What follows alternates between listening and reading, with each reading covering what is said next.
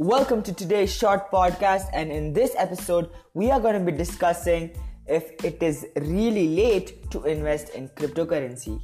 No way. If you want to be a successful crypto trader, never ever be hunt of the FOMO, fear of missing out. You can invest in cryptocurrencies at any time.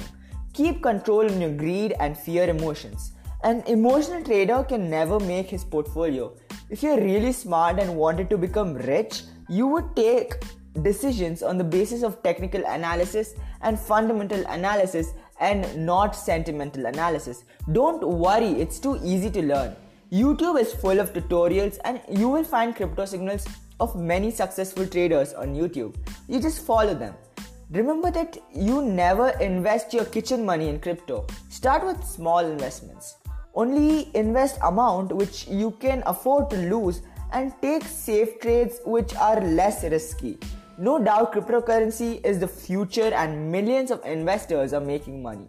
That's 1 minute, and I will see you in the next episode.